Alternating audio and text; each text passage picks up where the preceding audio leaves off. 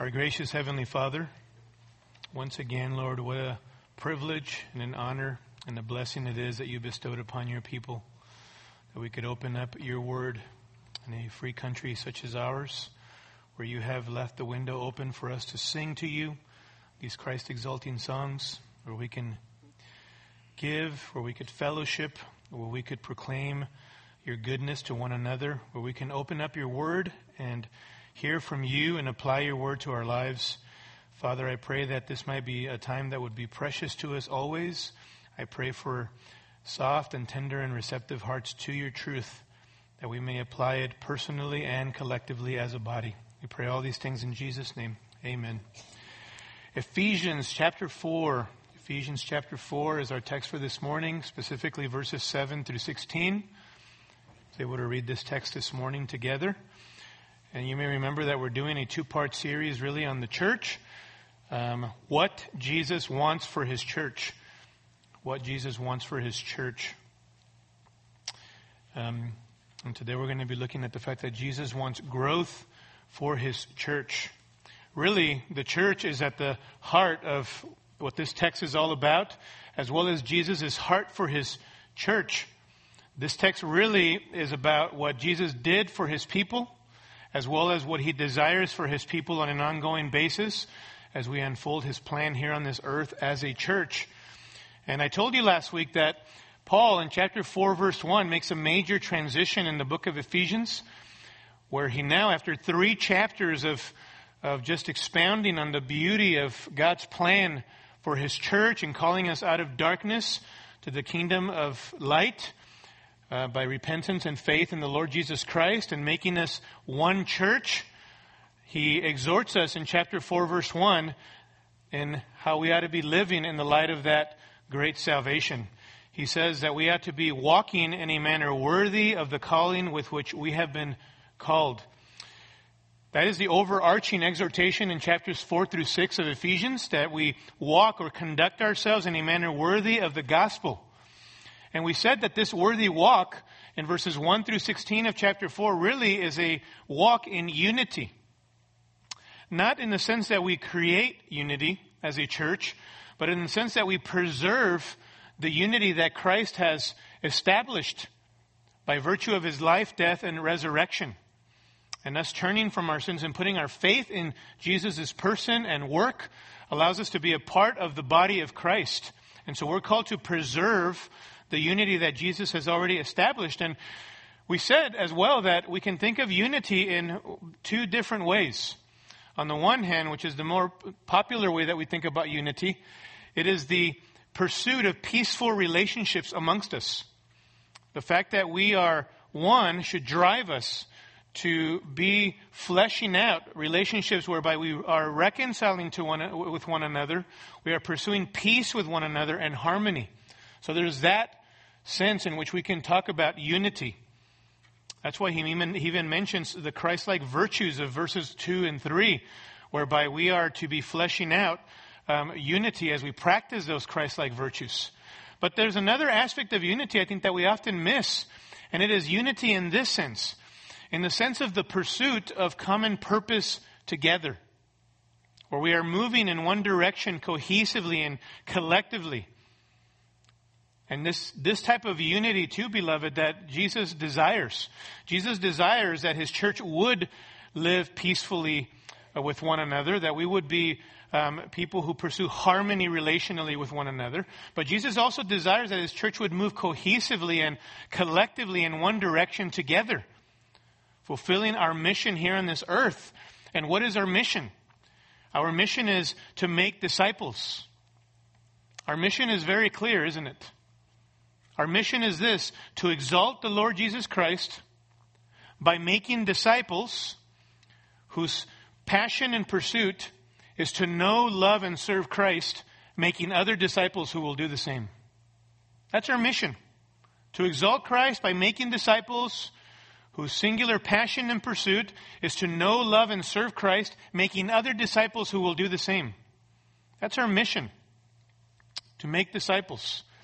And this disciple-making mission consists of both an evangelistic and edificational component. On the one hand, We share our faith so that people come to know Christ. They turn from their sins and put their faith in Jesus, the only Savior of their sins.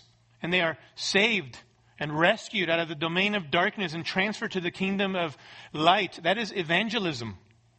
But on the other hand, once we come to know Christ, we are to grow up in Christ and help one another grow up in Christ. And that is the edificational component of building one another up in Christ.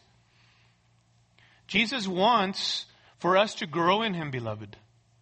Jesus wants that His people would be spiritually productive, that we would be spiritually fruitful in the church. He said this in Matthew 16 and verse 18. I will build my church, and the gates of Hades will not overpower it. He was speaking there not just of a numerical growth, but even more importantly and profoundly of maturity, of growth spiritually. In John chapter 15 and verse 8, he says this, my Father is glorified by this, that you bear much fruit and so prove to be my disciples. As we grow in Christ and as branches, we are attached to the vine who is Jesus Christ. We are to be fruitful and productive for the King. 1 Peter chapter 2 and verse 2 says that Christians, like newborn babies, should long for the pure milk of the Word, so that by it, by means of the Word of God, we may grow in respect to salvation. So as we expose ourselves to the Word of God, and then we apply the Word of God to our lives, we, by the Spirit and the grace of God, are going to grow in Christ. This is the growth that Jesus desires for us personally and collectively as a church. And it's this growth and maturity that we see as the focus of verses 7 through 16 in a passage about unity. Now, we're not going to be able to look in detail at every single aspect or nuance of this great passage, verses 7 through 16, but I want us to at least get a bird's eye view of the church and how it works to achieve growth and thus preserve unity. Okay? So the question that I really want to answer for us is this. How does Jesus, the sovereign Lord of His church, effect and energize the growth of His church? How does Jesus, the sovereign Lord of His church, effect and energize the growth or maturity of His church so that the church is unified and He is exalted? Which is what we want to see at the end of the day. We want to see His name exalted through His church. And what we see first and foremost is that the sovereign Lord of the church has graciously supplied for His church's growth. We see first of all His gracious supply for growth in verses 7 through 10. Now, how many of you know what significant event happened this last week in the history of the church? Anybody? In light of the resurrection, Jesus also what? Ascended. This last week, the ascension was celebrated. 40 days after Jesus' resurrection, He ascended to the right hand of the Father. And that happened this last week, I think Thursday, if we were keeping track of the 40 days. Monumental event, highly significant event. For multiple reasons. The ascension was significant because first, it confirmed the exalted position of Jesus, who the eternal Son of God went back and now sits at the right hand of the Father, the right hand being the place of prominence at the right hand of the Father. The ascension of Christ also initiated His high priesthood for believers. The fact that He is mediating on behalf of us continually. Also, it guarantees His return. The fact that He ascended to the right hand of the Father means that He is coming back. And He is our hope. Amen? But according to this passage, there's another thing that happened at Jesus' departure or ascension. And it is this, that He gave gifts to His church. He gave gifts to His church. This gracious provision of Jesus is really the point of verses 7 through 10. Look at verse 7. After emphasizing the unity of the body in verses 1 through 6, that we are one body, now He gets to the uniqueness of each individual and diversity within the body. And it says in verse 7 that to each one of us, each one of us, grace was given. By who? Well, it was according to the measure of Christ's gift. Jesus gave these gifts. Verse 8, therefore it says, when he ascended on high, he led captive a host of captives, and he gave gifts to men. The last line there of verse 8. And look at verse 11. And he himself is the focus there. He himself gave some as apostles and some as prophets and so forth. The emphasis in those verses is that Jesus has graciously provided for his church gifts to his people. According to this text, he gave gifts to his church, and that happened upon his ascension. The fact that he ascended. Verses 8 through 10 speak of this ascension. In fact, verse 8 is a quotation of Psalm 68 and verse 18 specifically. And Psalm 68 is a victory psalm of David that really speaks of the one true God, Yahweh, being the conquering hero who is the triumphant king who gives gifts to his people and receives gifts from his people as a triumphant king. And Paul quotes that psalm, and specifically verse 18, to validate or support what he has just said in verse 7 about Jesus, the triumphant king, also giving gifts to his people according to his divine prerogative. As it says in verse 7, according to the measure of Christ's gift. So just in the same way that Psalm 68, God is a triumphant king, in like manner, what Paul is saying here is that Jesus is a triumphant king who, like the triumphant kings of old, freely and abundantly gives of his spoil to his subjects who are his church. Beautiful, beautiful quotation. And why is he able alone to do this? Well, because he's the risen, ascended, and exalted Christ. Verses 9 through 10 highlight this exalted status of Jesus by mentioning his ascension. He alone is able to give these gifts because he ascended on high, it says. In other words, he is exalted. Having descended, which is a reference to Jesus' incarnation and then his subsequent declaration of victory over the spiritual realm as well. It says that Jesus ascended far above all the heavens so that he might fill all things. He's the exalted one. And so what is the point of verses 7 through 10? I don't want you to miss this. Here's the point. The ascended and exalted Christ is the sovereign Lord of his church who graciously supplies his church with what she needs, personally and collectively, as he pleases as the king, according to the measure of Christ's gift. He abundantly supplies for his church what we need, beloved. Nothing worse than placing expectations upon someone and not providing them with what they need to carry out a particular mission or expectations, right? Nothing worse than that. We get a taste of this in our world, don't we? Those of you who have worked out in the workforce for many years understand what this could be like. To be working in a particular environment in the secular realm and have expectations placed upon you and them not providing what you need to be able to fulfill those expectations. For a number of years, recently, a few years ago, I worked at a laboratory locally, close to here, doing forensic drug testing, which was definitely not my field, science. I don't know how in the world I wound up there for a few years, but God had his plan to teach me some lessons through that. But there were many challenges and many difficult things that went on in that workplace. Many difficult people on the one hand, but the hardest thing for me were the high expectations and challenges that were placed upon the workers there. I mean, every week, every Friday, we would get together with the bosses and they would sit down and look at the quota. How much did we get done? And that we meet expectations and that we meet everything that we needed to produce for that particular week. And, one thing for me was to have those expectations placed upon me. They were the bosses. They were the company that's hiring me and paying me. So I need to make it happen no matter what and work as hard as I possibly can. But the worst thing about that particular place was not that they had expectations, but the worst thing about it was that they didn't give us what we needed to fulfill those expectations, to produce what we needed to produce. As the company began to do research, they realized that technologically we were behind other labs that did the same work that we did. And even in the workplace, everything was outdated, and the The machines that we had to produce the work were outdated. And as soon as they began to realize this, which they should have realized this way before, right? By the way, they started realizing this as I was leaving.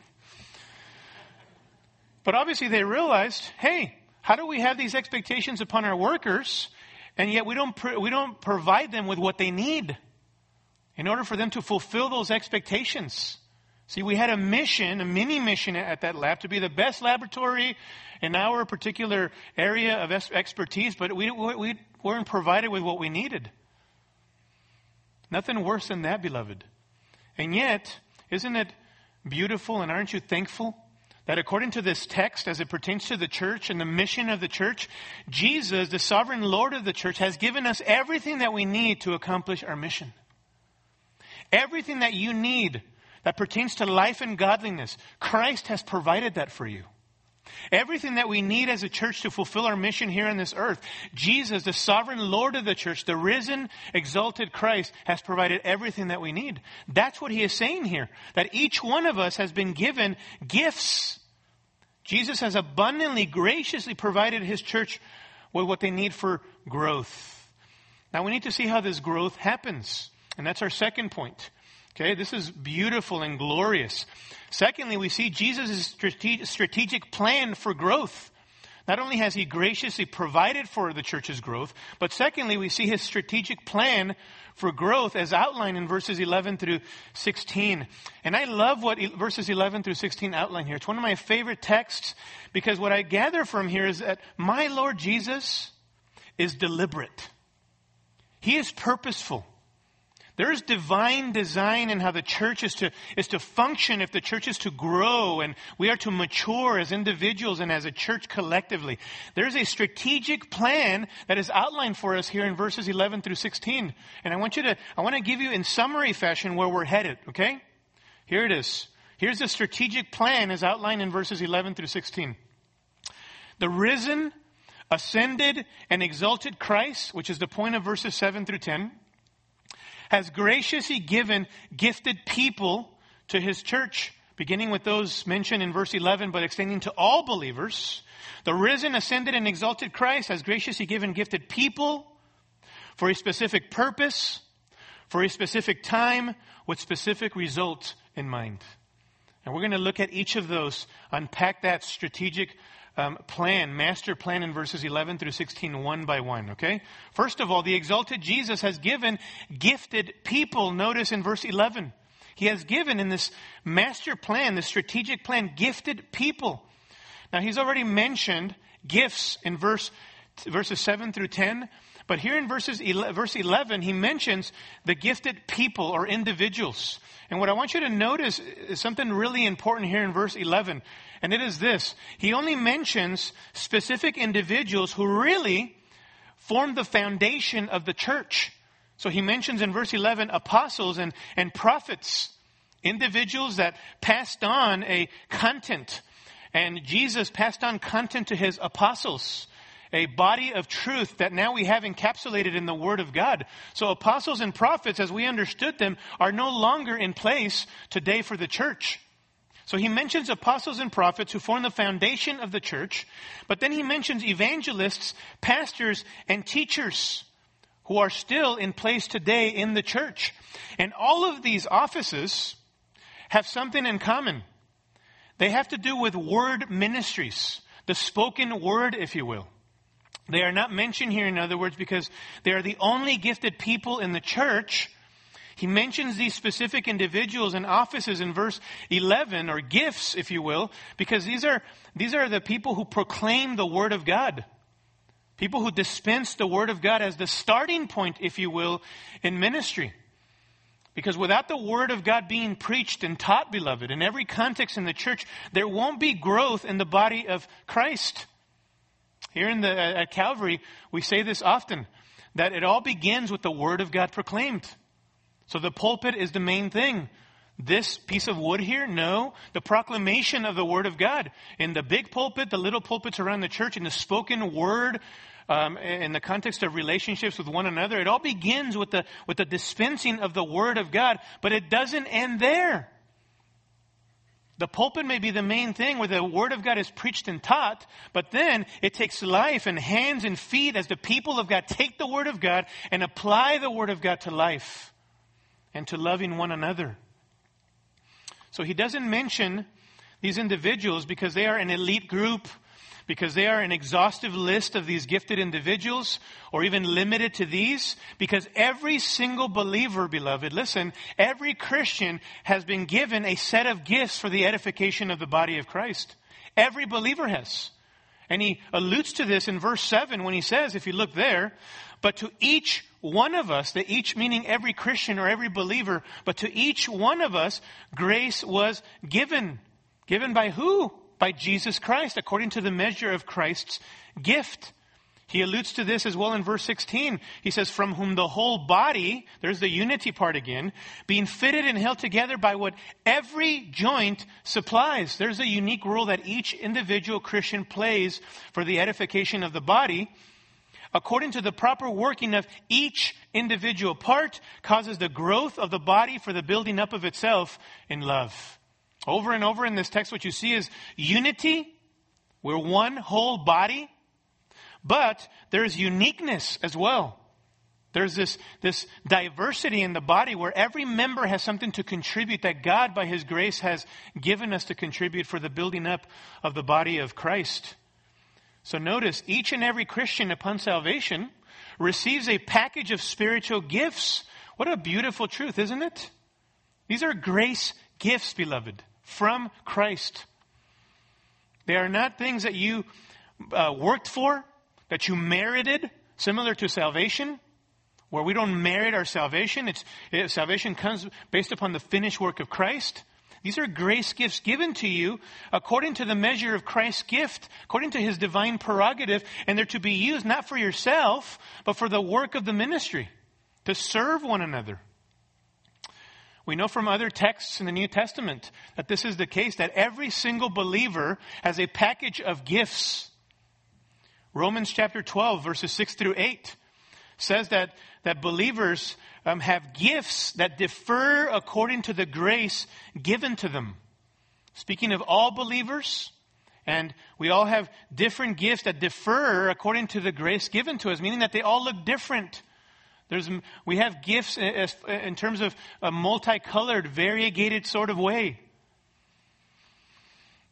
1 Peter chapter 4 and verse 10 says this, that as each believer has received a special gift, employ it in serving one another.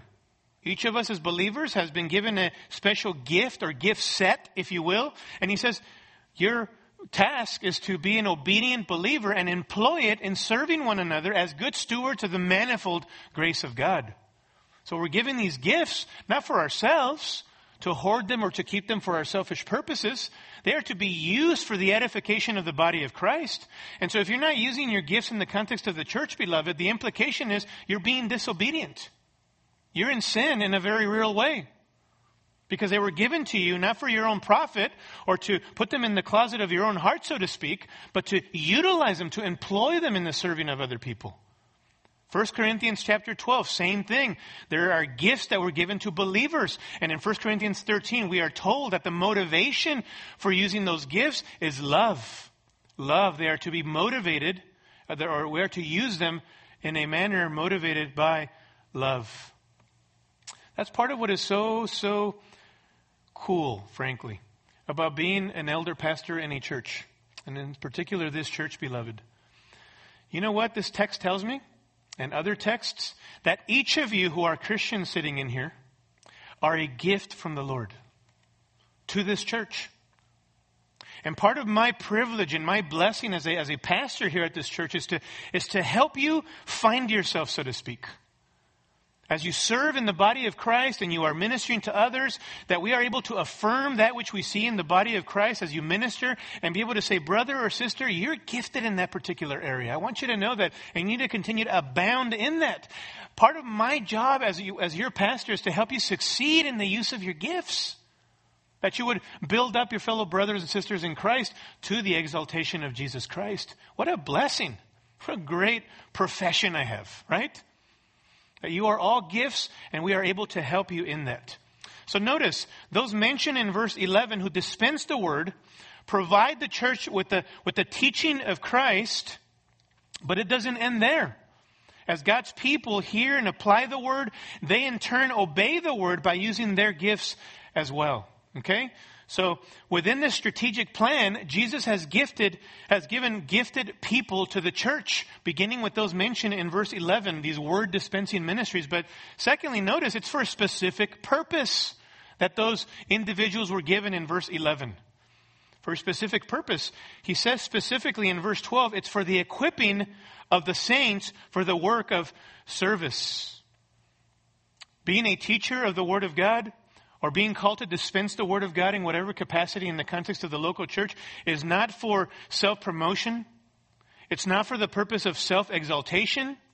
It's not for the purpose of self-advancement.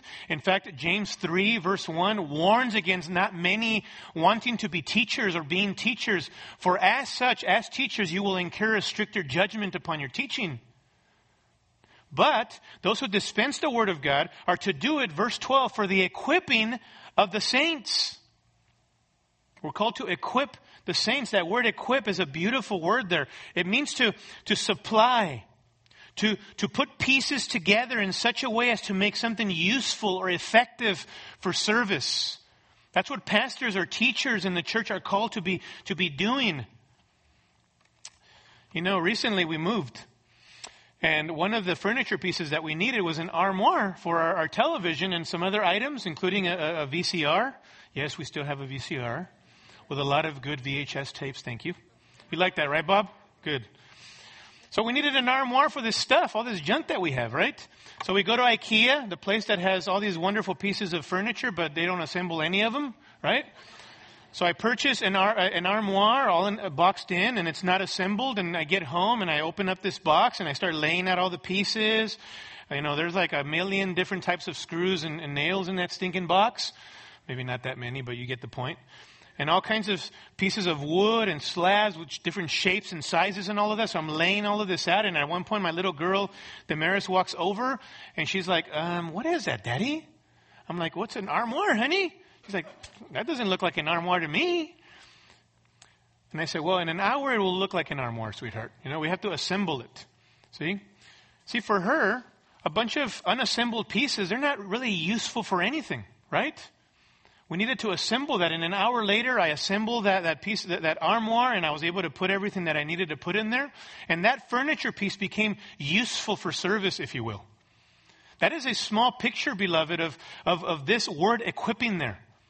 The task of shepherds or pastors or teachers in the church is to equip the saints for the work of service, but not even the individual is the equipper. It's the Word of God, the mechanism that we are using to equip people, so that no matter who gets up here to preach the Word of God on Sunday morning, as long as they are preaching the Word of God in an accurate and clear manner and compelling manner, practical manner, then you will be equipped for the work of service if you apply the Word of God. See, so that is our task, to equip you for good works, for the meeting of needs. See, some churches, and I'm so thankful for this church, that in 8 years, I can honestly say that I have never felt as a pastor that, generally speaking, there are always exceptions, but that as a church, you as a congregation expects me to do all of the work of ministry. I'm so thankful for a church, beloved, that doesn't have that general mindset. But there are some unhealthy churches out there, I'll tell you that right now. And I was able to help pastors, and we have to counsel pastors through some of this, where the pastors, elders, or even the deacons are expected to do all of the work of the ministry because they have the title, or they have the role, or they're being paid to do that work. And as if the laity is to sit back, let pastors do all of the work, and the laity just sits back passively, lethargically, and doesn't do anything, just takes on the benefits of the ministry going on. That is not biblical, is it? That's not what the Bible says. Listen, pastors and teachers serve Christ by faithfully dispensing the Word, that the church may be equipped for good works and for you to meet needs. That you may apply the Word of God in the use of your gifts to love God and love other people. That's what he says in verse 12, right? Pastors, teachers, equip the saints for the work of service, notice. To the building up of the body of Christ. What does ministry ultimately consist of? Here it is. Christians who have been served by a mighty Christ, saved by a mighty Christ, being equipped to lovingly serve one another so that the church is edified and built up, beloved. That could be spiritual edification. That could be relational edification. That could be edification of an emotional nature as we open up the Word of God to one another. That could be meeting of physical needs in application of the Word of God. That's what ministry consists of. This is the strategic plan and the purpose for which Jesus gives gifts to the church, beginning with teachers and pastors who dispense the Word of God. But then you take the Word of God in an application of the Word, love Christ and love His people. That's what Jesus desires. Jesus desires both devotion and loving service from that devotion. One feeds the other. One feeds the other. Delighting in Christ should lead to the loving duty of serving other Christians in the body of Christ. If you love Christ, you will love His people. You will serve His people. Didn't Jesus model this for us, beloved? On earth, He modeled loving devotion to His Heavenly Father, constantly in devotion to God the Father, constantly in prayer, constantly feasting upon that fellowship with His Heavenly Father in a very real way in prayer and dependence. But also He was a man who loved people and served people, our Lord. Even people who He was not even acquainted with. In Matthew chapter 20, verse 28, it says this, that the Son of Man did not come to be served, but to serve and to give His life a ransom for many. He was a self-sacrificial servant. If you are a Christian this morning, a saint, a holy one, a set-apart one, you are called to imitate the example of Christ, to be a loving, self-sacrificial servant in the body of Christ. And this is going to look very different for each of us. Some of us will be teaching. Others of us will be dispensing the Word in other capacities. Some of us will be doing behind-the-scenes stuff. Others of us will be serving in more in the physical needs area. But whatever that looks like, beloved, you ought to be serving the Lord. And it should not just be duty-driven. It should be out of a delight, a heart of delight for the Lord Jesus Christ. So that you do it with joy and motivated by love for Christ and for His people, you see. There's a difference. Jesus doesn't only want our duty, okay? Us to do. He wants us to delight in Him and out of love for Him, then follow through with obedience and service to one another. In fact, 1 Corinthians 13, as I mentioned, warns us in the context of spiritual gifts of 1 Corinthians 12 about the fact that we need to be using our gifts flowing out of love, motivated by love. So Jesus equips His church for her good works, as we see here. And we're going to see this in the book of Titus. In 3 Sundays, we launch into the book of Titus. And one of the things that has been so compelling and so impactful for me is that the church established is the church that's going to have an impact in the society around it. And we are going to be fervent for good works, zealous for good deeds. Because we have been given much grace by our loving Savior, we will be fleshing out good deeds in the context of relationships. And the world around us will take note of that. And truly what the song does say, they will know that we are Christians by our what? By our love. By our love. So notice, within this strategic plan of the Lord, He gives gifts and gifted people for a specific purpose. And notice in verse 13, for a specific time. For a specific time. That's marked by that little phrase there, until we all attain. Here's the ultimate goal of ministry, that we are serving and utilizing the gifts that Christ has given us for growth, in order that we would, not just as individuals, but as a collective whole, grow in Christ. And notice what He says, until we all attain to the unity of the faith and of the knowledge of the Son of God, to a mature man, to the measure of the stature which belongs to the fullness of Christ. What does He mean by until we all attain to the unity of the faith? Until everybody comes to know Jesus and gets saved? That's not what He means. He means faith in the sense of a unified doctrine. Like Jude puts it, the faith once for all delivered to the saints. People grounded in the faith. There's content here. That's why a strong church is, first of all, a theologically minded church. But that theology then must be practical in the sense that we had to flesh out the theology that we know. But don't throw out theology. Theology isn't just for the intellectual Christian. Theology is for every single one of you who should be reading theology, beginning with the Word of God, and then great books that point you back to the Word of God. Our faith matters, beloved, in the sense of a unified Christian body of Christian doctrine. That's what he means by until we all attain to the unity of the faith. But notice also that this body of Christian doctrine is centered on a particular person. He says, and of the knowledge of the Son of God, to a mature man. Notice, singular. There's that unity of the body of Christ again. To the measure of the stature which belongs to the fullness of Christ. You know in sum what he's saying? He's saying, here is the goal, the aim, to know Christ and to be like Christ. That is our aim as individuals and as a corporate body. He's speaking here of spiritual maturity. But this is not just a generic maturity. It's a maturity into the likeness of someone. Into the likeness of the person of the Lord Jesus Christ. He says, to the measure of the stature which belongs to the fullness of Christ. Christ is the standard of perfection. And we have to be moving in a direction we want to become like Jesus. You know, I was in a context a few years ago where lingo was thrown around. And people would always talk about, well, that person's so godly. You know? That girl is such a godly girl. That guy is such a godly guy. But then when you look at the people's lives, they were anything but godly. And so I began to ask the hard questions like, what is it that consists of godliness?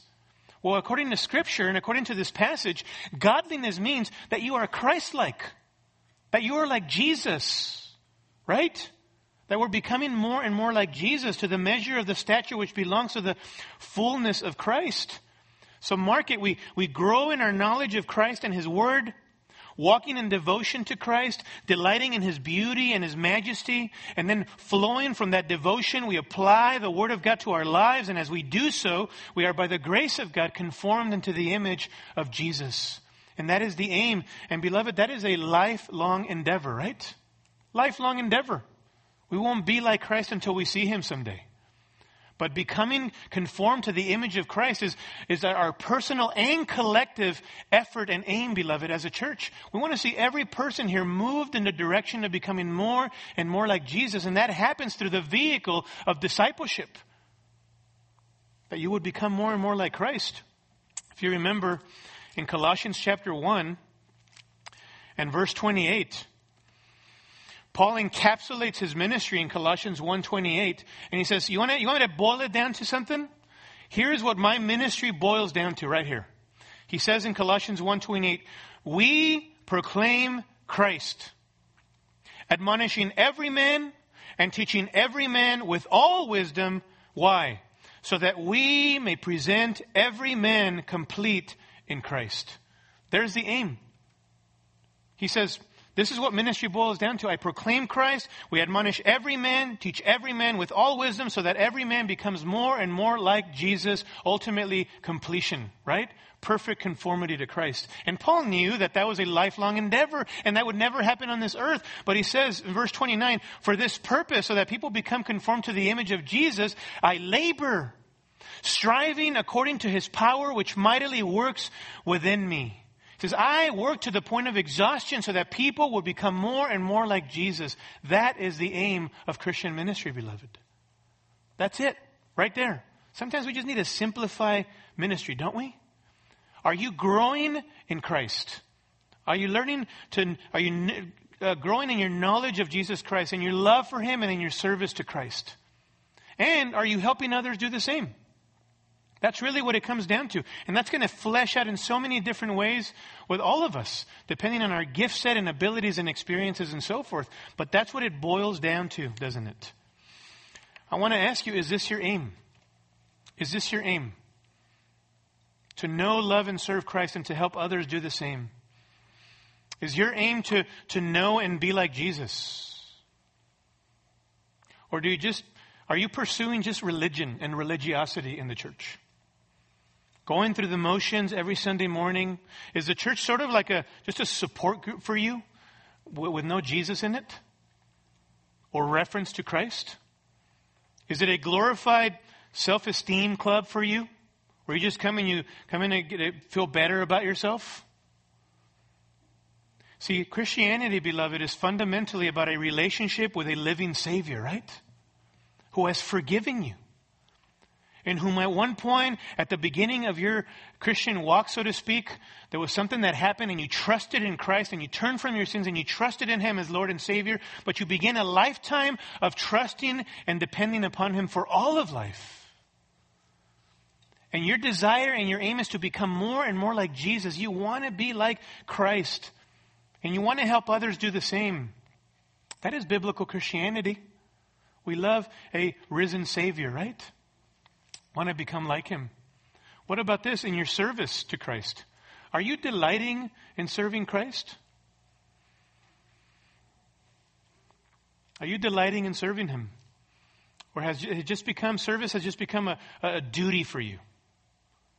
Drudgery for the spiritually elite in the church. Maybe service is a burden for you.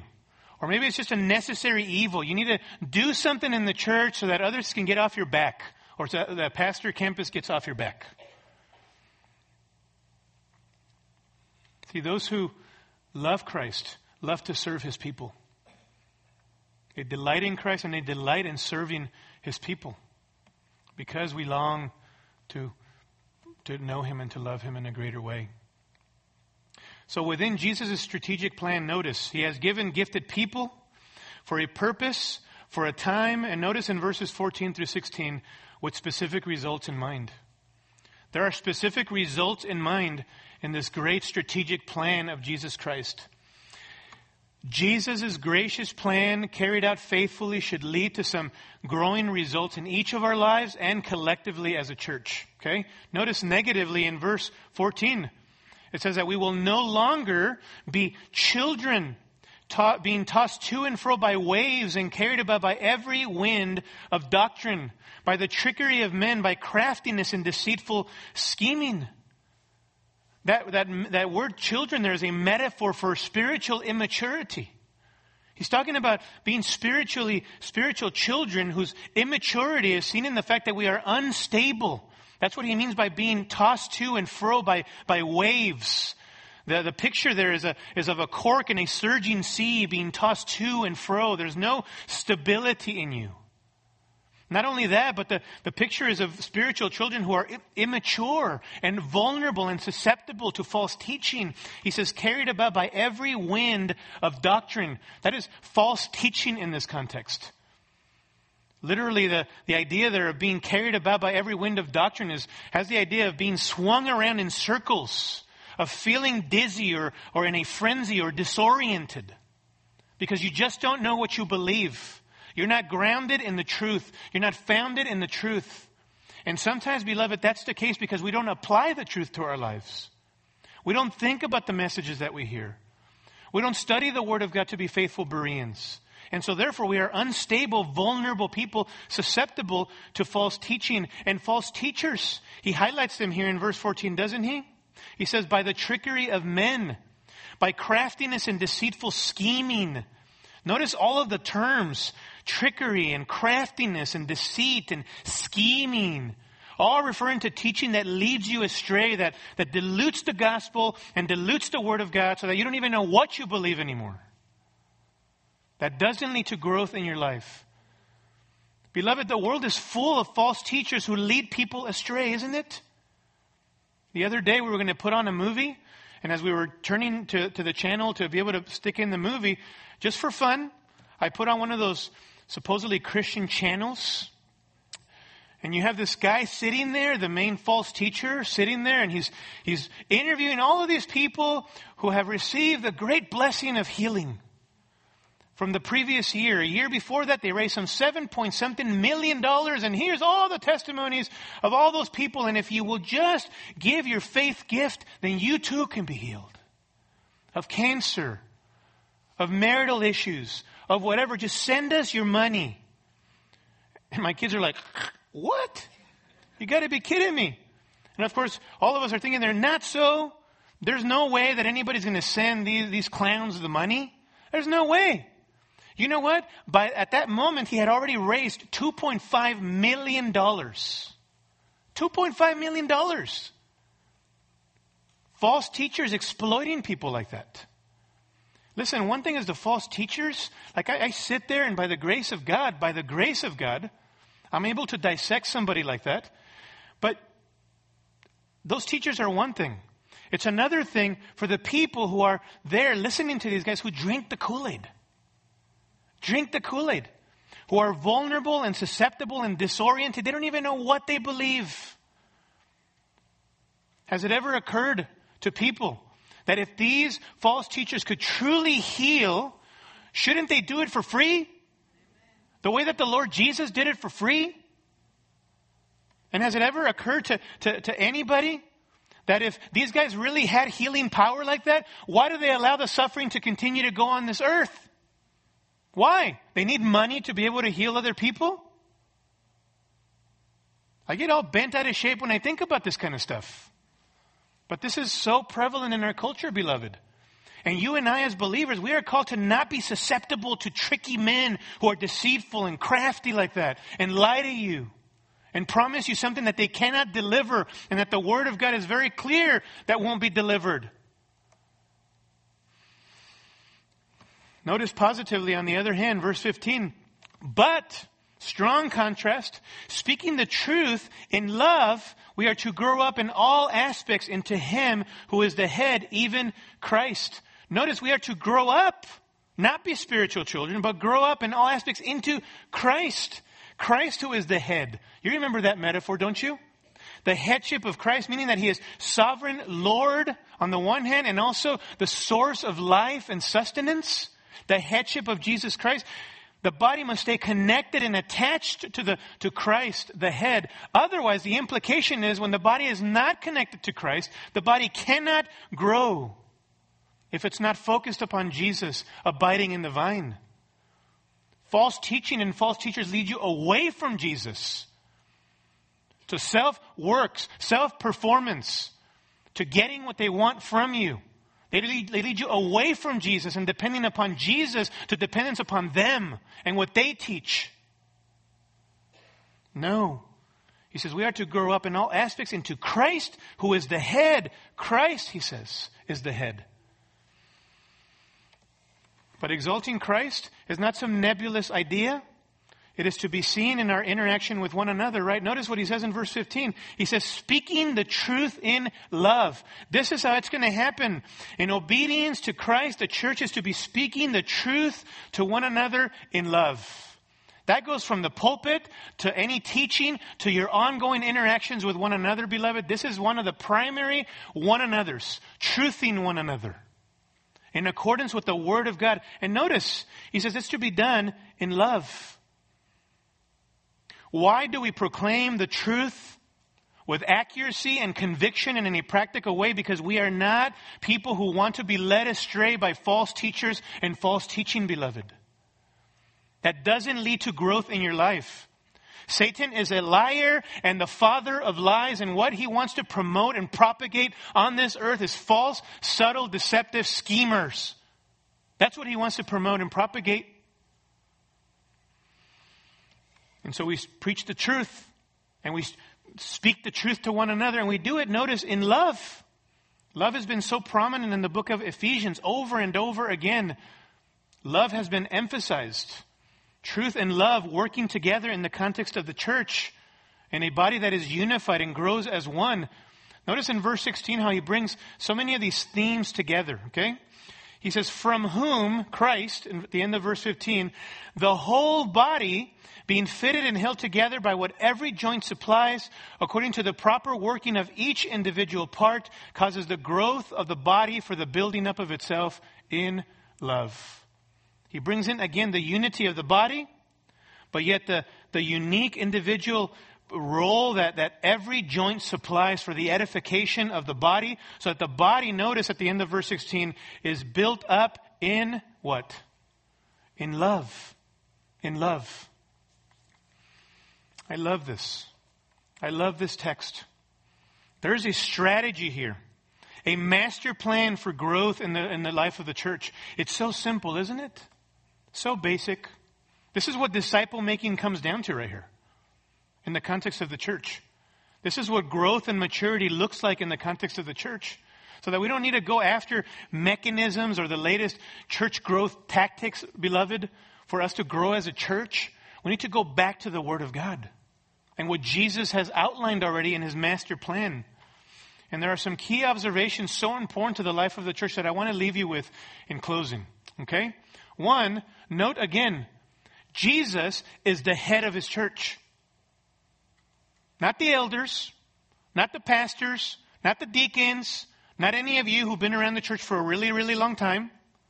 Jesus is the head of the church.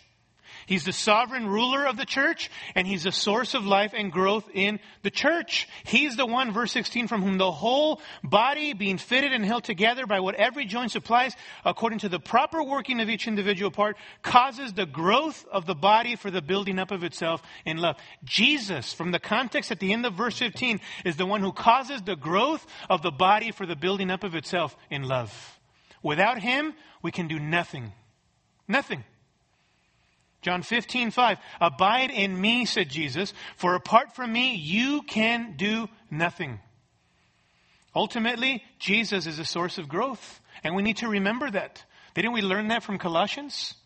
Not to go after these counterfeit teachings or counterfeit systems of belief that drive us away from Jesus, because ultimately they're not going to lead to growth and maturity in our lives or in the life of the church. Jesus is the head, the sovereign ruler and source of life and growth.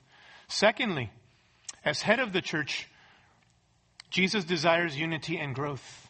He desires unity and growth. How important is unity and growth to Jesus? As we've talked about these last couple of Sundays, he has graciously, abundantly supplied us with everything that we need. And he's given us, beloved, a strategic plan to accomplish and carry out this master plan, so that his church grows and matures, so that he is exalted. If this unity and growth is important to our Savior, and you love the Savior, then you should desire to grow and mature and to preserve unity as well, because that's what your loving Savior desires. So as I said, we don't look to gimmicks or the latest success plan for growth. We look to him, and what he desires for his church. Thirdly, notice the unity in diversity seen in this text. There is unity in that we are, on the one hand, one body, one church, so that we don't function individualistically at the expense of not focusing on the good of the whole. We are one body, but we are also individual members of one another. And each of us, listen, each of you as believers are key contributors and are called to be key contributors. Now, if you're not a Christian, what is your first step? You must turn from your sins and trust Christ. You must be forgiven of your sins first and foremost. You must be reconciled to your Creator. And that only happens as you trust in the person and the work of Jesus Christ, that you may be part of the church. If you're not in Christ, you're not a believer, you're not part of the church. This is not a club that you're joining. This is not a glorified self-esteem group. You are part of the church when you're part of Christ, and you are in Christ. You are a Christian. You've committed your life to him. You've been forgiven of your sins in Jesus Christ. And then you are part of the church. But for those of us who are part of the church, you need to remember that Jesus wants you to be, listen to me, an active participant and not a passive spectator. You are to be proactively using what you have been given, the gift set that God has given you by his grace. Not for your own selfish purposes, not hiding that in the closet of your own heart, spiritually speaking, but you are to be using those and contributing for the edification of your fellow brothers and sisters in Christ. And if you are not doing that, you are in sin. You're actually in sin. Because the gift set that you were given was not given so that you can hoard it. It was given to you so that you can utilize it in love for the edification and the building up of Christ's people for his glory. Amen? Fourth, and finally, I want you to remember this. A growing, maturing body is a church devoted to the truth on the one hand and love. Both. Look at verse 15. He says, but speaking the truth in what? In love. Both truth and love. We are to grow up in all aspects into Him who is the head, even Christ. Verse 16, from whom the whole body, being fitted and held together by what every joint supplies, causes the proper working of each individual part, causing the growth of the body for the building up of itself in what? In love. In love. Truth and love. People ask, should we be a church that is committed to the truth? Or should we be a church that is committed to love? Answer? Both. It's a both and, not an either or. These are Siamese twins, if you will. These are two sides of the same coin. They are not incompatible commitments, truth and love. They are two sides of the same coin. The more that we grow in the knowledge of truth, the Word of God, beloved, the more that we should grow in love for God and love for one another in obedient response to an application of the Word of God, the truth. Both. It is very possible to be a church really committed to the truth, intellectually speaking, but lack a heart for God and a heart for people. No love. Nothing that fleshes itself out as far as sacrifice and service for others. It's all just about you. But on the other hand, you can claim to be a loving church, but not be committed to the truth, to the Word of God, to Christ, to obedience, to holiness, to Christ-likeness in your life. It's very possible to have this wishy-washy, unbiblical, superficial kind of love that is just emotionally driven and doesn't have any substance to it, rooted in Jesus Christ and His Word. Just as somebody has said, true love is always most concerned with the purity of its object. Think about salvation. God manifested His great love for us in the fact that He set us apart in Christ from sin to holiness, right? It's a purifying kind of love. It's a truth-purifying kind of love that God has displayed toward us in Christ Jesus. That's the same kind of love that we ought to have, beloved. So truth and love go together. Paul says truth and love work together in a unified, mature, growing church. It's a both and, not an either or. And so that's the kind of church that we want to be, beloved. What does Jesus want for His church? He wants growth and maturity personally and collectively. And ultimately this growth and maturity is in conformity to a person, the Lord Jesus Christ. And He has graciously provided us with everything that we need for that growth and maturity, as well as given us a strategic plan. Amen? Let me pray for us. Heavenly Father, oh Lord, You are a gracious God. You have not left us confused on this earth as to Your mission, or You have not given us, Lord, the short end of the stick in any way as to lacking that which we need to fulfill Your mission. Father, help us to remember that we have been abundantly provided with everything that we need for the growth and maturity of Your body, for preserving unity. And You have given us the strategic plan, the master plan for ongoing ministry in the church, that we might grow in conformity to Your Son, the Lord Jesus Christ. We pray that You would help us as people, that in a very specific, basic, practical way, that, Lord, You may help us each to consider today how we might specifically apply ourselves and apply Your Word to loving service to You and to one another. Given that which You have abundantly provided for us, we pray in Christ's name. Amen.